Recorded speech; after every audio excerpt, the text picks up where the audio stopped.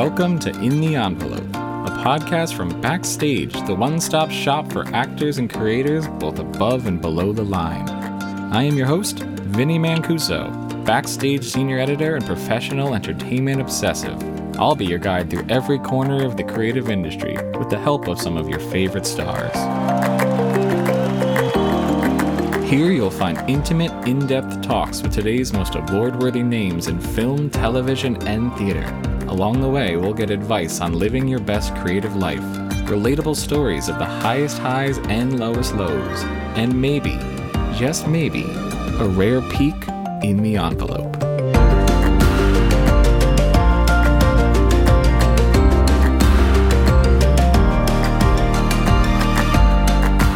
Great acting comes from crazy living. Point being, live, experience, be aware, and use it.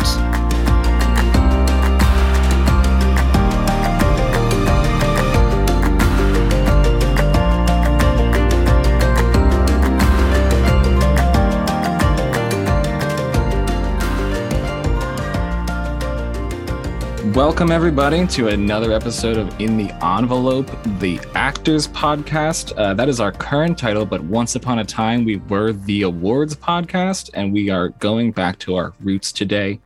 We are celebrating another year of film. We are celebrating the end of awards season. We are celebrating the 94th Academy Awards. We couldn't decide who to have as a guest today, so we decided to have everyone as a guest today. We are looking back at 200 episodes of In the Envelope. We have talked to a lot of people who are Oscar nominated this year. We have talked to at least 10 nominees. We have talked to people who had some of the best performances of 2021. We have talked to some of the people who are in the best pictures of 2021. We're going to hear some of our favorite anecdotes, some of our best advice from Oscar-nominated actors. You're going to hear some of our picks, some of our hopes, some of our dreams, some of the things we want to see on Oscar night, some of the things we hope to not see on Oscar night. And to help me with that, we have the wonderful managing editor of Backstage, Ben Lindsay. Is that how you say your name? I'm sorry. Ben Lindsay. Ben Lindsay. Yeah, just the women's name, Lindsay. Yeah, okay. We'll do it. We'll fix that in post. Yeah. The wonderful managing editor of Backstage, Ben Lindsay. How are you doing today, sir? I am doing great. How are you doing? Good. Yeah. I think it's pretty wild that we are at another end of the award season. It's one of those things that always feels like it has lasted 25 years, but also has gone super fast. And I think this year was, we also were dealing with going back to theaters and actual movies coming out and all the delays now actually hitting theaters. There's been a lot of factors that have made this award season feel like the first award season in a decade. No, absolutely. And the way that you kind of introed this episode, we have spoken to so much great talent over the last year, and it's because it's been such a great year in film. And as you say, I feel like that's in part because of some of the delays that were happening due to the pandemic.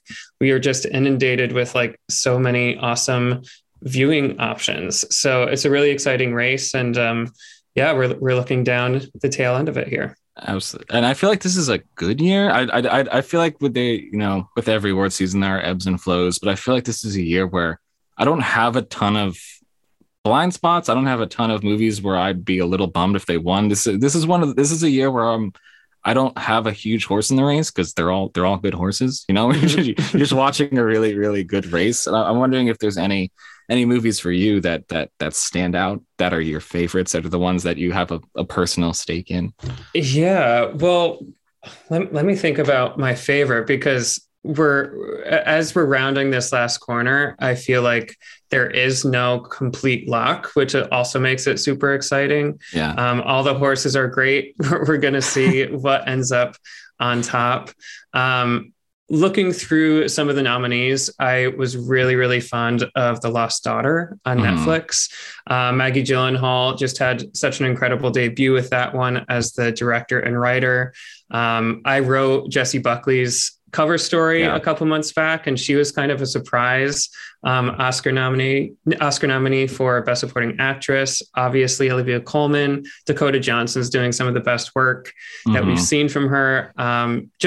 That's my kind of movie. Just super kind of small scale, character driven, typically centered on women. That's just the kind of thing that I'm drawn to. And I think that all four rather, of the women kind of leading this project just blew me away. So put on the spot, I would say that's definitely one of my favorites this year. What about you? Absolutely. With that one, I loved The Lost Daughter, and that's one of those movies, and this weird situation we're in where I wonder if I would have caught it if it wasn't on Netflix. It's one of those ones where I don't know if I would have prioritized seeing in theaters, but random weeknight, I wanted to see all the Oscar nominees, so I threw on The Lost Daughter and ended up just being like moved to tears, like just being like, that was gorgeous. It's one of those movies that you don't really know what to expect from it unless you're familiar with the source material. And then it just kind of wallops you with like a wall of performance and a wall of just sort of, it's so enigmatic. It's such a strong, self-assured directorial debut. And it's also such a strong Oscar nominated screenplay. So I think it's one of those things. And it's crazy because we talked to her back in 2018 on In the Envelope. And she was kind of like, yeah, I just wrote a letter to Elena Ferrante. I hope I get the rights. I hope I can. She's like, I've definitely started writing the screenplay, but I haven't showed it to anybody. And it just kind of shows you how the wild things that can happen in 3 years. She's now Oscar nominated for that screenplay. In the plane rides and in the taxi rides from hotel to hotel, in the shower, after I drop my kids off at school, I'm writing. Wow. Or I'm writing in my head. Yeah. And it's been so grounding to just have like a little space that's mine. Also like be in this pretend conversation with Elena Ferrante, because this ghostly figure. Because it's her book. Yeah. And I trust her book. I'm like bouncing all my ideas off the book. And they keep coming back with more and more. That book itself is so interior to the central character, but the way that she was able to translate that on the screen, I feel like you could only do that if you had the actorly understanding of kind of how to do that. Also, as an actress, it's so interesting because my mom is a screenwriter and I haven't shown anybody any of it, but I was talking to her a little bit about it. And my mom was like, well, you might want to have someone read it. And I was like, no, I don't need that. I know I don't need that because I play through the scenes as everybody. Okay. Like I get them down. Because you're used to doing that. Because I'm used to doing that. And I have a facility with that. I'm like, oh, no, we can cut all of that. Nobody needs that. Gotcha. And Interesting. Of course a good actor can get from here and leap over to here. Without these 4 lines that I stupidly wrote down. I find with acting too, I'm using a really similar muscle.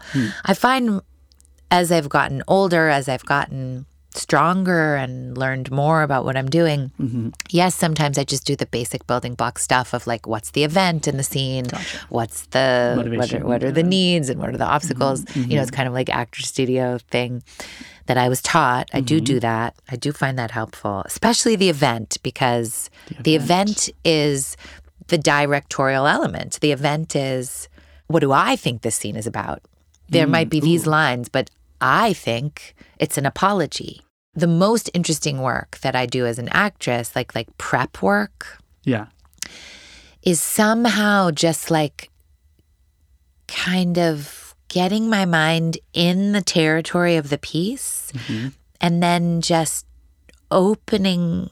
And I don't know exactly how to explain how to do this. And I don't know how to do it always, but like opening my mind, maybe my unconscious, to whatever's going to come up. And I find usually it's pretty cool. You're like just letting that all come up. Right. And then usually it organizes itself into a larger meaning. And I find it's the same with writing. Applications are now available for UCLA's professional program in Acting for the Camera. Gain knowledge from successful industry professionals and receive a world-class acting education in 3 quarters, consisting of scene study, acting for the camera, and career development workshops.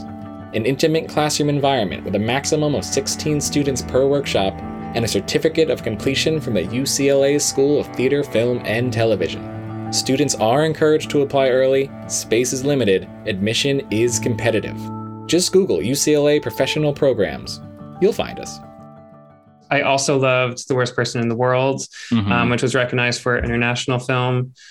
Was that recognized anywhere else, or was that just an international film? I don't think so. It's not Best Picture. There's no acting nominees. That's one of those ones where I feel like that'll have legs. Like people, it didn't get the nominees, but people will find that movie, and it'll be one of those movies that 10 years from now will be like, why didn't The Worst Person in the World get more nominees?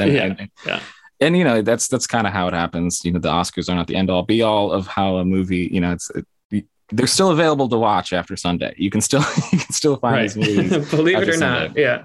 But that movie is gorgeous. That's one that I only recently caught that one. And it's one of those ones where I think it would have been near the top 10 if I had seen it when it came out, when it hit the festivals. But yeah, that's kind of the wonderful thing about award season is you're like, all right, I'll catch up on all the nominees, and then you'll randomly find like your favorite movie. Yeah. And I know that you've been a big advocate for West Side Story and Dune. Yeah. Like where do your favorites fall this year in terms of? I mean, I feel like I have the like deeply controversial opinion that Steven Spielberg is good at making movies. Right. I've never heard that before. Yeah. And I feel like I'm going to stake my claim here in public and say that he made a gorgeous film with good shots in it. Mm-hmm. No, I think that movie, that was another one where, you know, I'm familiar with the original because it's one of the most famous movies of all time. And, you know, Spielberg's been making not small movies, but low-key movies for a while after The Post and stuff like that. So I wasn't, you know, it was one of those moments where I kind of forgot who Steven Spielberg was. And he like reminded me, he was like, did you forget that I'm Steven Spielberg? Right. Because I walked out of that movie just like, you know, it had been a while since I had seen something so cinematic. So just made to be a movie, you know, like I think we see a lot of movies these days where, you know, the story drives the plot or the story drives the film. And it's less about a visual experience than it is sort of a vehicle for plot. And I walked out of that movie just like, wow, that's a capital M movie. that is sound and visual and just feeling. And that's how it should be. And I do think that Ariana DeBose, who former cover star of Backstage, she is, I think, my lock for supporting actress. I have to look through the nominees for who else is there, but I think that she by far is both the front runner and my hope, my pick. I think that she puts in something, and you know, it's hard to be the second person to take on a role on screen, and the first person is an Oscar-winning icon. And then you're sharing the screen with her. Yeah, she's also in the film. So yeah, there's very little separation when you're getting constantly reminded of the original performer while you're watching this new performance. And to so separate herself and to so stand out in a film like that is just in terms of color and sound is so crowded. And then you have also the ensemble to be the standout is incredible. So I do think that when it comes to supporting performances, that is my number one of the year. Yeah. And I think that's definitely the way that Anita's drawn, right? Like she is kind of the scene stealer supporting role, but Ariana is also giving just the best performance in the film. I mean, her dancing is mind blowing. Yeah. She has such an emotional arc with like some of the more climactic scenes. I'm sure everyone's familiar with the story, but Anita goes through it. So I think that she really just delivered on all fronts. It was great to see.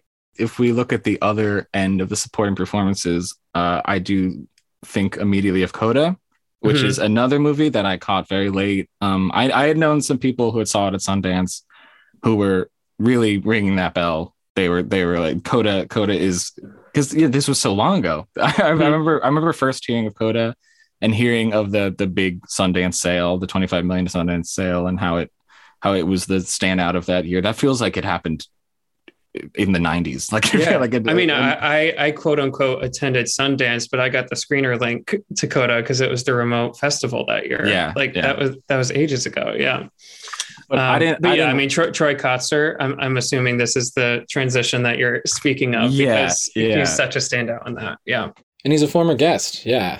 Troy. And you know, when he was here with his translator, Justin Marr. He really had some wonderful things to say about how much these nominations mean to him, the history behind it, the opportunities he wasn't getting, just really beautiful stuff. I wanted to do it from my heart. I was following my instinct. And if I stopped acting, there would have been something that really bothered me. I just wanted to keep going. And so my gut would get a little quieter. But of course, a lot of times I was worried because I was getting a bit older. I didn't have a retirement plan. I didn't have an idea of how I would support my family. My wife was beginning to get worried. My family members were worried. And they thought that it was really impossible for a deaf actor to get an opportunity in Hollywood. It's just like 1% of actors, even, it's almost like a hair in my beard, it's just this one hair, and that represented the opportunities that I was given. All of the choices I made, really, I took a lot of risks.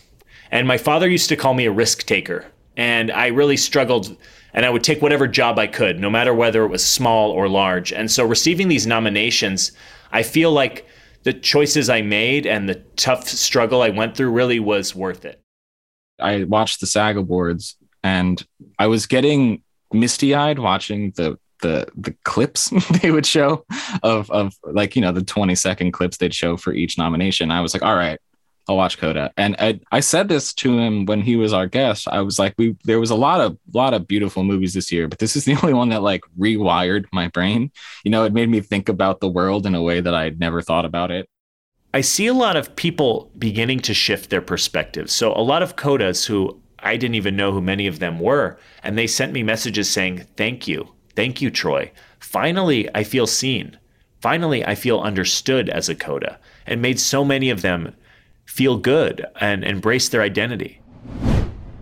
So I'm curious because, again, there are so many movies and there are only so many slots. I'm wondering what some of your favorite movies of the year are that slipped through the Oscars radar, so to speak. Some of your honorable mentions, the movies that moved you the most, or the movies you think that more people, even under the radar gems that you think more people should seek out. Because like I said, one of the most wonderful things about award season is it does bring attention to movies that might not otherwise get it. And I think we even have a chance to dig deeper past the Oscars. What are some of your favorite 2021 movies that sort of you wish more people would appreciate, or you wish more people could see or would seek out? I don't know if you've heard of it, but I really wish more people saw Spider-Man No Way Home. It's a little indie project. Yeah. I think that's what Andrew Garfield's nominated for as Spider-Man number 3. Spider-Man number 3. No, I mean, I mentioned it before. The first one that comes to mind, at least as the Academy is concerned, goes a little less sung than it could have been in my book, is The Worst Person in the World. Yeah. I think that there is another world where this film could have gotten traction in the lead actress category, in screenplay, even picture director. We saw it happen with Another Round last year, where kind of a late in the season push for at least as far as American viewers are concerned, a little known filmmaker just makes an incredible movie and he gets into the best director category. I would have loved to see that happen for The Worst Person in the World. But so that's the first one to come to mind. What's unsung in your book this year? If you want to find me on Twitter, and you'll see my pre-nominations tweet that said, I am preparing physically, mentally, and emotionally to see what would happen if Nicolas Cage is not nominated for his performance in Pig. He was not nominated for his performance in Pig. I'm kind of still dealing with it. I am long, check my records, check the data. I'm a long-standing Nicolas Cage obsessive. I truly think he's one of the most interesting actors we have, but he's also just one of the most interesting figures. I think there are books written and to be written just about every choice he's ever made, both on and off the screen. Former guest, Nicolas Cage. When we had him on, he's great. He had some really, really great things to say about just taking those risks and making those deeply experimental choices as an actor. How can you augment your imagination? Watch a lot of movies, movies that will inspire you and then also read a lot of books, and then that stimulates, or go to places that make you feel something. And that's just always exercising your imagination, and work as much as you can. I know that's something that's not looked very well upon, especially in Hollywood. Oh, he makes too many movies, or he works too much, but that's practicing. Good or bad, fall on your face or stand up, but get so in tune with your instrument that you know it so well that you know when it's working or when it isn't working. Not only take big risks, but stand up for your dreams, your artistic dreams. Don't chicken out. Maybe you'll fall on your face. Maybe you'll get fired. Try not to get fired. You want to keep your career going, but it's a good idea to talk to the director first about what you'd like to do with it, and then try it. And then if it doesn't work on set, then modify it and be a collaborative person. You got to work with people. Film is a collaborative process. Another movie that comes to mind, and this is something that kind of blew my mind on nomination day, was Wes Anderson's The French Dispatch, which received a grand total of 0 nominations in any department. Which, you know, that happens. That happens to some films.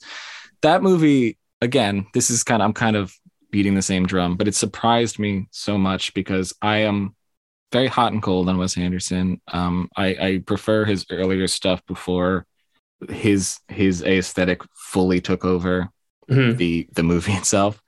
But The French Dispatch is so Wes Anderson-y that it actually worked better for me, because it was like, here is everything this man has ever wanted to put into a movie, and that's, you know, it's divided into segments. It's every aesthetic he'd ever want to use. It's every trick he'd want to use. It's every performance quirk that his ensemble uses, and it all came together in a way that was almost the best example of what he can do. And it's almost like, oh, so this is what he's been trying to sneak into movies for this long. Here it is in its purest uncut form, and it really worked for me. And I think a lot of performance, like Benicio del Toro, Jeffrey Wright, I think there's a lot of performances in that movie that are very sneakily fantastic.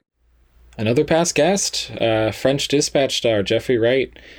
He's so good in French Dispatch, and I think a lot about what he said when he was here on the podcast. Just some, you know, fantastic, actionable ideas, but also just really inspiring words about the kind of confidence you have to fully embody a character. We all have our own lives to live and our own experiences to have that we, you know, try to bring into the framework of our characters and our stories. Sure. But I think you've got to have this sense of reliance on your own self, and I see a lot of actors. You see some, and you know, it's a journey again, but you see just that insecurity, which can play in a certain way, but you know, there's a journey toward gaining that sense of purpose, sense of place, and sense of not certainty, because, you know, I don't want to seem, but a sense of confidence and comfortability in one's own skin that allows you to explore other skins. My advice is pretty simple. Do a play. Okay. You know? Yeah. And I guess, you know, selfishly it worked for me. I did a play and one thing led to another after that, but that's how it goes. Start with that. Everybody wants to be known, you know? We all want to be... Sure. Whether it's on YouTube or on Instagram, we all want to be seen, but, you know, and we want to be in films. I think a lot of actors are drawn to some of the things on the outside, as opposed to what's at its core. And what's at its core is knowing what the hell you're doing and doing it, you know, trying to do it well.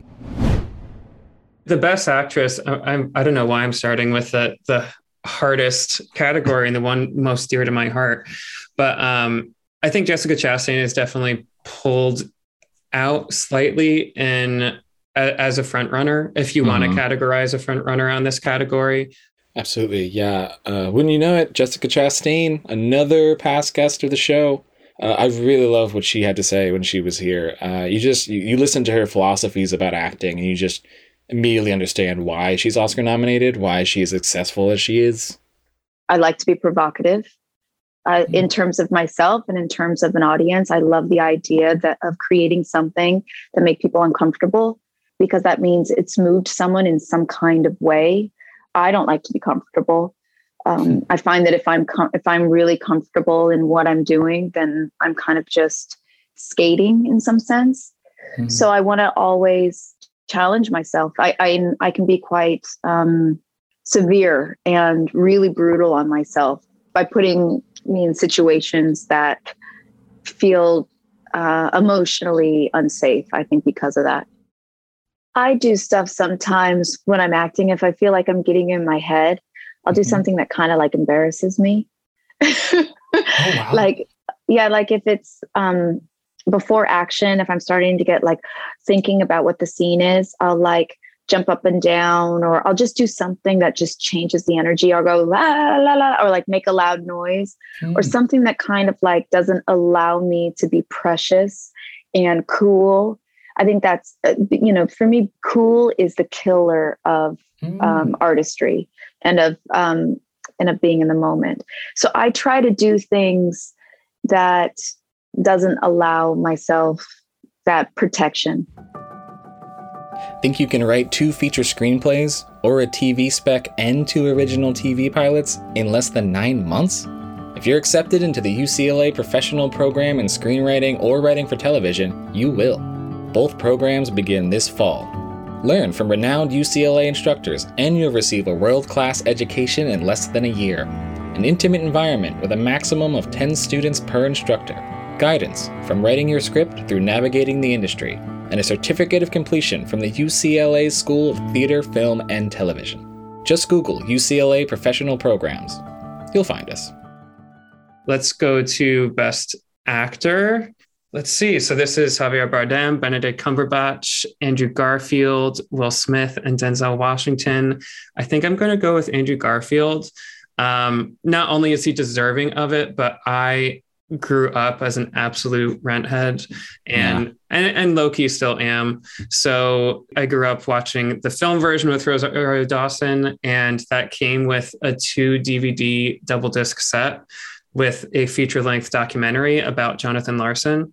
And it really was uncanny knowing all the footage that they were kind of basing this embodiment off of. It just really was uncanny the way that Andrew Garfield pulled it off. I was really blown away by his work. And it helps that I interviewed him this season for the performance, and he happens to be one of the loveliest guys. So I'll be rooting for him on Sunday. And not to completely expose myself here or date myself, but I watched that movie 2 days before my 30th birthday, which was absolutely like mind altering for me. And it's one of those things where a movie comes around at the perfect time in your life. And it's this wonderful thing about movies where, they seem to find you when you need them. And boy, did I need that movie at that time. Yeah. And it just helped that it has such a strong central performance in him. He is my hope. He's my hope for Best Actor. I don't know if he has emerged as the front runner, but again, it's a stacked category. I'd be happy with anyone, but him, I think he would be the best reaction out of me if he took it home on Sunday. Yeah. And he would probably have the best reaction at the podium. Like he has been just killing it between Spider-Man and Tick, Tick, Boom. He's been everywhere, and he always gives an interesting, thoughtful interview. Very, very cerebral and very smart. Like, I just want to see more of him, period. So he's my top choice for that. Do you want to take over and talk director? It's funny because I think my pick like I said, West Side Story is the movie that's stuck in my head the most this season.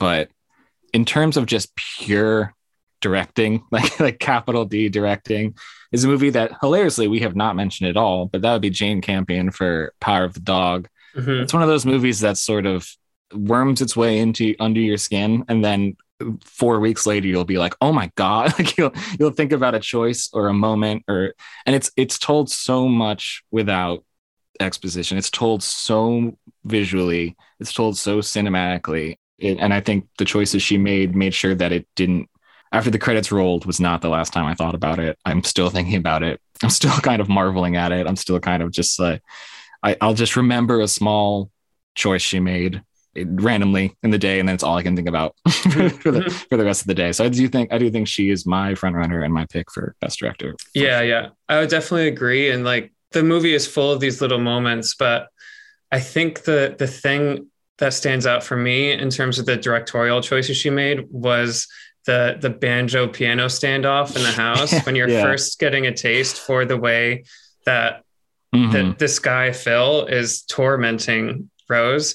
And speaking of the actors, you gave Benedict a shout. I know that we were talking Ariana DeBose and Troy Kotsur as major standouts in the supporting categories. I would not be upset if Cody Smith-McPhee and Kirsten Dunst took it home. I think that both of them are a pair playing mother-son. Both of them are just giving incredible performances in this one. So, but again, without the right person steering the ship like Jane, it wouldn't be what it is. So if it takes home Best Director and misses out in some of the acting categories, I'll still be very happy. Couldn't possibly be mad. In terms of, the other, I'm just sort of thinking, going down the list of Best Picture nominees and two movies that I again am stuck on, but they're such different movies, are Belfast and Dune.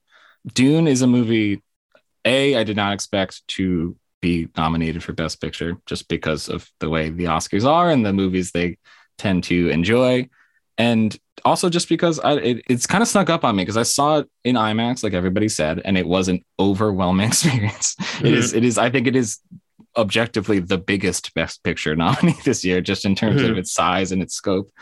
But I didn't really appreciate the smaller details of it until weeks later. I took it in as like this gigantic visceral experience, and it wasn't 2 weeks later that I was like, wow, there was some just like really wonderful performances going on in that movie.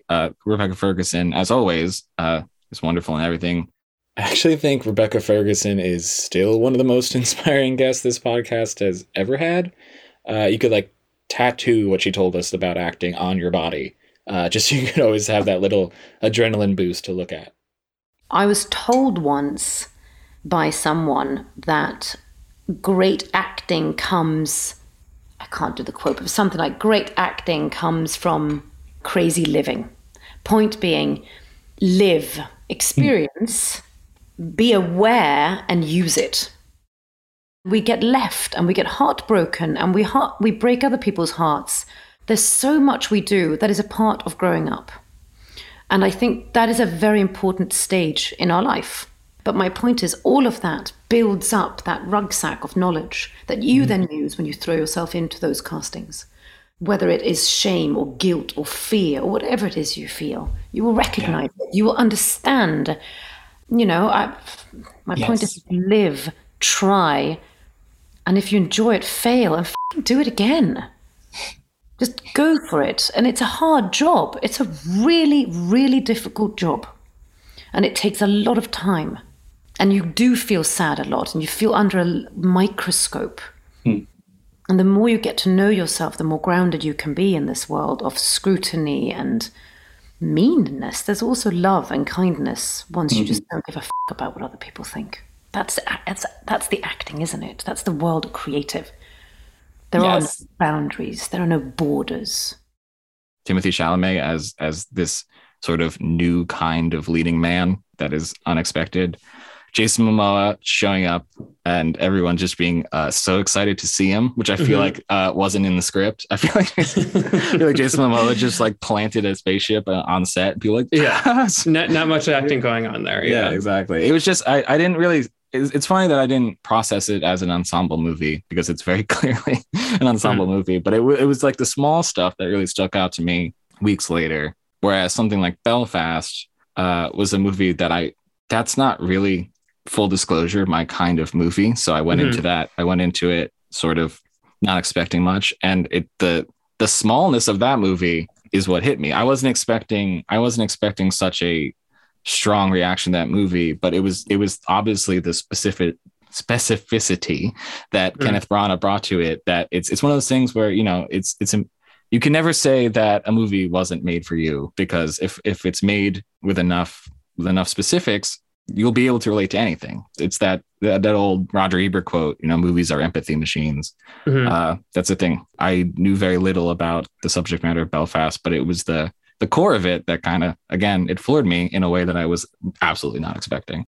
But what I loved seeing was how much Katrina Balfe is just the heart and soul of a Best Picture nominee. When she was on this podcast, she really took us back to the start of her career, had some wonderful advice for her past self and early career actors. And it's just one of those things where seeing how far she's come, seeing her walk into the Oscars as part of a Best Picture nominee, it's inspiring.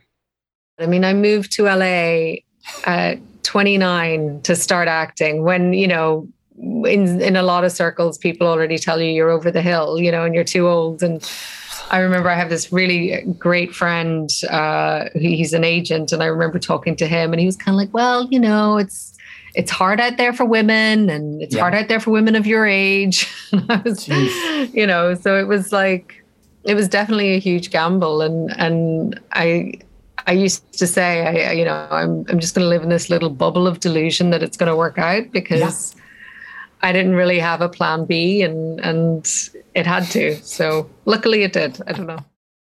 Everything makes you who you are, you know, the bad days, the good days, it sort of brings you to the right point in time eventually, right? But I used to take it so personally when I wouldn't get stuff in the beginning. You know, it was like that I wasn't good enough, you know, that's the reason I didn't get the job, that I didn't do a good enough audition. I wasn't good at what I was doing. And I think having now sat on the other side of things and I've watched people audition, and it's, you know, 9 times out of 10, it's about a sense of who you are. You know, it's not about what you're doing. Like, I've seen great actors in the room and they've given great auditions, but they just don't feel like the character. Mm-hmm. And it's as annoying sometimes and as arbitrary as that. And it's really not about you, and it's not that you're not good enough. And I wish that I had known that earlier, so I wouldn't have beaten myself up so much. I think there's at least 9 out of those 10 movies that I would count as just wonderful, good to great movies. Mm-hmm. So it is tough. It is tough to narrow it down. I do think something like Dune would be an interesting win. I do think West Side Story is just the kind of movie that is so Oscar friendly. You know, it's something that I think that a lot of people would. That's something that I could see winning. Nightmare Alley, a movie we haven't talked about. I know it's not everyone's favorite movie. I am a ride or die Guillermo del Toro. Well, I think his aesthetic and what he loves is just also what I love. Mm-hmm. So even in his weaker movies, I'm still drawn in by his imagery, just because I feel like what he likes to do is what I like out of movies. Mm-hmm. So just visually, I'm always on board. So Nightmare Alley was something where it's not my favorite of his, but I was just enthralled by it. I was just sort of open mouthed at the way he presents images, especially I think he was made to shoot a carnival movie. Wouldn't be mad about that, but I don't think it will win. But I think that when I really narrow it down, that Power of the Dog is the movie this year that just, it is the purest between craft, story, the emotional impact of it, and the sort of technical impact of it. It just does feel like this is the moment for a Jane Campion movie to win Best Picture, which sounds fake, but is the reality we're living in. Yeah. I think part of Netflix's campaign, I saw some billboards in Los Angeles that say Hollywood is ready for Jane Campion, as if she hasn't been around for the better part of 3 decades. But yeah, I mean, I think Hollywood is ready for Jane Campion. This would be a big night for her. And Power of the Dog is my choice for Best Picture. I'm excited for Power of the Dog to win Best Picture, and then for everyone to immediately go discover the film In the Cut on Netflix and live in that the way I've been living in it for so long. Yeah. Love it. Well, thank you, Ben. And thank you to everyone. And thank you to the movies for being back and for providing us with a year that I think was, you know, there was highs, there was lows, but I feel like for the first time in a long time, the highs of movies was transcendent. It was a good year, and it felt like all those marketing campaigns that said movies are back. It actually felt like they were. Instead, it didn't just feel like, you know, trying to get dragged back in the theaters. It actually felt like we're back in a place where stories are moving us again. We're going back to theaters, and we're experiencing movies the way we used to. And I don't think things will ever be the same, but come Oscar night, it's one of those things where, you know, at the end of the day, we just really like watching movies, and whoever wins, you know, we win because movies exist. Yeah.